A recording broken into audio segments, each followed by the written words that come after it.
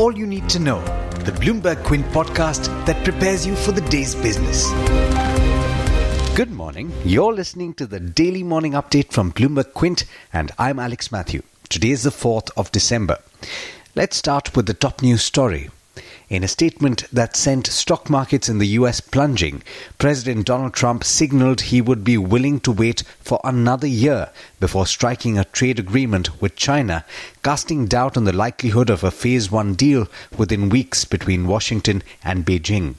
Yesterday in London, he told reporters that he had no timeline, and later in a meeting with Canada's Prime Minister Justin Trudeau, he said that he would not sign a deal unless it is a good one. In fact, he said, and I quote, "It can't be an even deal. If it's an even deal, it's no good," unquote.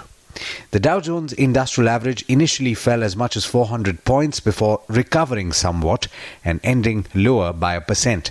The S&P 500 and Nasdaq both declined by over 0.5%.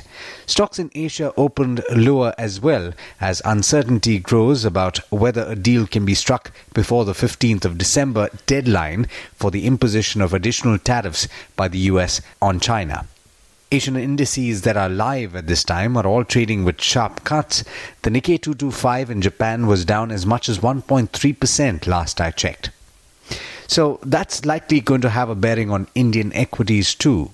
But let's look at the news from back home now.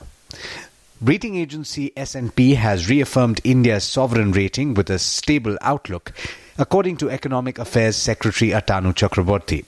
In a tweet, he quoted the rating agency as saying that India's economy continues to achieve impressive long-term growth rates despite a recent deceleration. This comes weeks after another global agency, Moody's Investors Service, lowered India's rating outlook to negative from stable.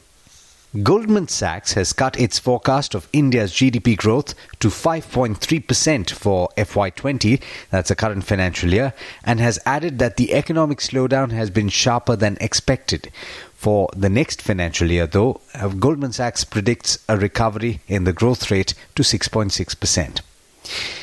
The government is planning to review compensation cess and goods and services tax rates to boost revenues from indirect taxes, according to an official who spoke to Bloomberg Quint on condition of anonymity. In a letter to state GST officers, the central government has sought suggestions from the states to increase GST revenues. This is being done when compensation to states has increased significantly and is unlikely to be met through compensation cess collections, according to that letter. Compensation cess is levied, remember, on luxury and sin goods, and the proceeds are used to compensate states for any loss that they incur within the first 5 years of the implementation of GST.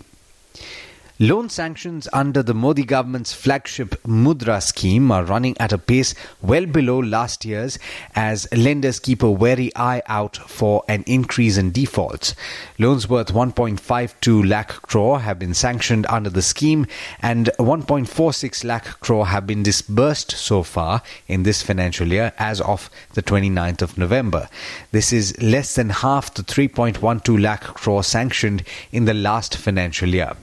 In more international news, the US House of Representatives overwhelmingly approved legislation that would impose sanctions on Chinese officials over human rights abuses against Muslim minorities, risking retaliation from Beijing. In corporate news in the US, Sundar Pichai is now CEO of both Google and its parent company Alphabet, as co-founders Larry Page and Sergey Brin relinquished their roles as CEO and president.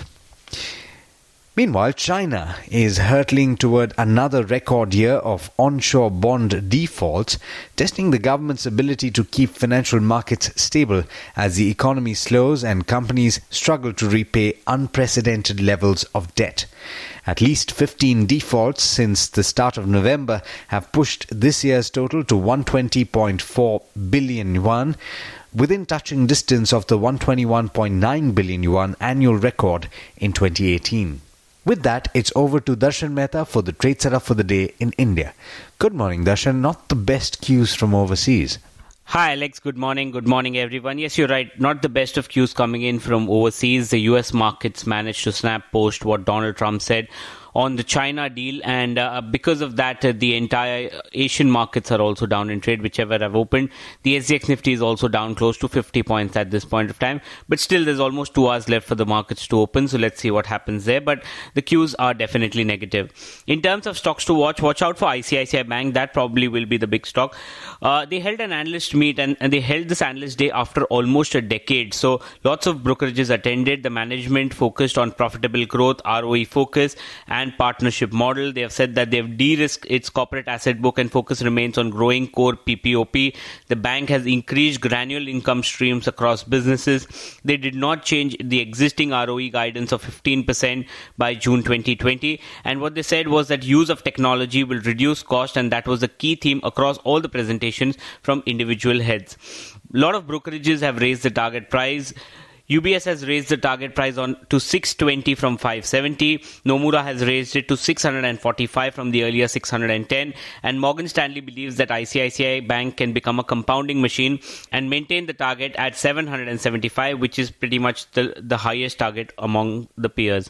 HDFC AMC promoter Standard Life has proposed to sell 47.5 lakh shares in the company. That is close to 2.2% stake. They also have an option to sell additional 1.8% stake. The floor price is at a discount of 8% to the current closing price, and Standard Life Investments has close to 29.9% stake in the company. Bajaj Finance says that the company's current exposure to Karvy stockbroking is approximately 312 crores. The exposure was against pledge of listed shares. The exposure is 0.23% of the overall AUM and around 4.3% of its total exposure in the loan against share portfolio. They have filed an appeal with SAT regarding action to be taken by NSDL for release of pledge created by Karvy. Mindtree also had an analyst meet. The company has retained the entire client base following the L&T takeover. Attrition at senior level leadership has been managed through external hires and internal promotions. The growth drivers include large deals, improvement in client mining, and rationalization of tail accounts. Growth outlook over the next few quarters also depends on external environment, and the management says that the margin improvement is the focus area at this point. Eris Life has acquired trademark Zomelis from Novartis for Indian pharma market for $13 million. Equitas Small Finance Bank has hiked the interest rates up to 8.25% on fixed deposit with effect from December 2nd. In terms of bulk deal, India Opportunity Growth Fund has acquired 4 lakh shares in CEAT. Society General was the seller. Serum Institute of India sold in 0.5% stake in Escorts. And yesterday in the big block deal in CG Consumer where the promoters sold, Society General, SBI Mutual Funds and Amandi Funds have been buyers. The big IPO that is there today is CSB Bank, which will list today. The base price is 195 per share and the issue was subscribed 87 times. Couple of brokerages in focus. Macquarie says Ultratech Cement, ACC and Shree Cements are preferred stocks in the cement play. CLSA has cut Lupin's target to 640 from the earlier 650. They've cut the EPS factoring in lower US revenues due to slow ramp up of Solosec and weak launch pipeline for generics. But there's much more you need to know before trade actually starts. For that, log on to our website bloombergquint.com and click on the All You Need to Know tab and you'll be prepared for morning trade. Thanks, Darshan. And as always, thank you all for listening in. This is Alex Matthews signing off. Have a great day. I hope you enjoyed listening to All You Need to Know. Did you know that you could listen to the show on the IVM Podcast app? On the IVM Podcast app, along with this, we have a number of other shows which you think you'll enjoy. Listen to Cyrus Says with Cyrus Brocha as the host. Listen to Paisa Vaisa with Anupam Gupta. The Scene and the Unseen with Amit Verma. Or Shunya One hosted by Shiladitya Mukhopadhyay and myself. Check out the IVM Podcast app to get more talk content that you will enjoy.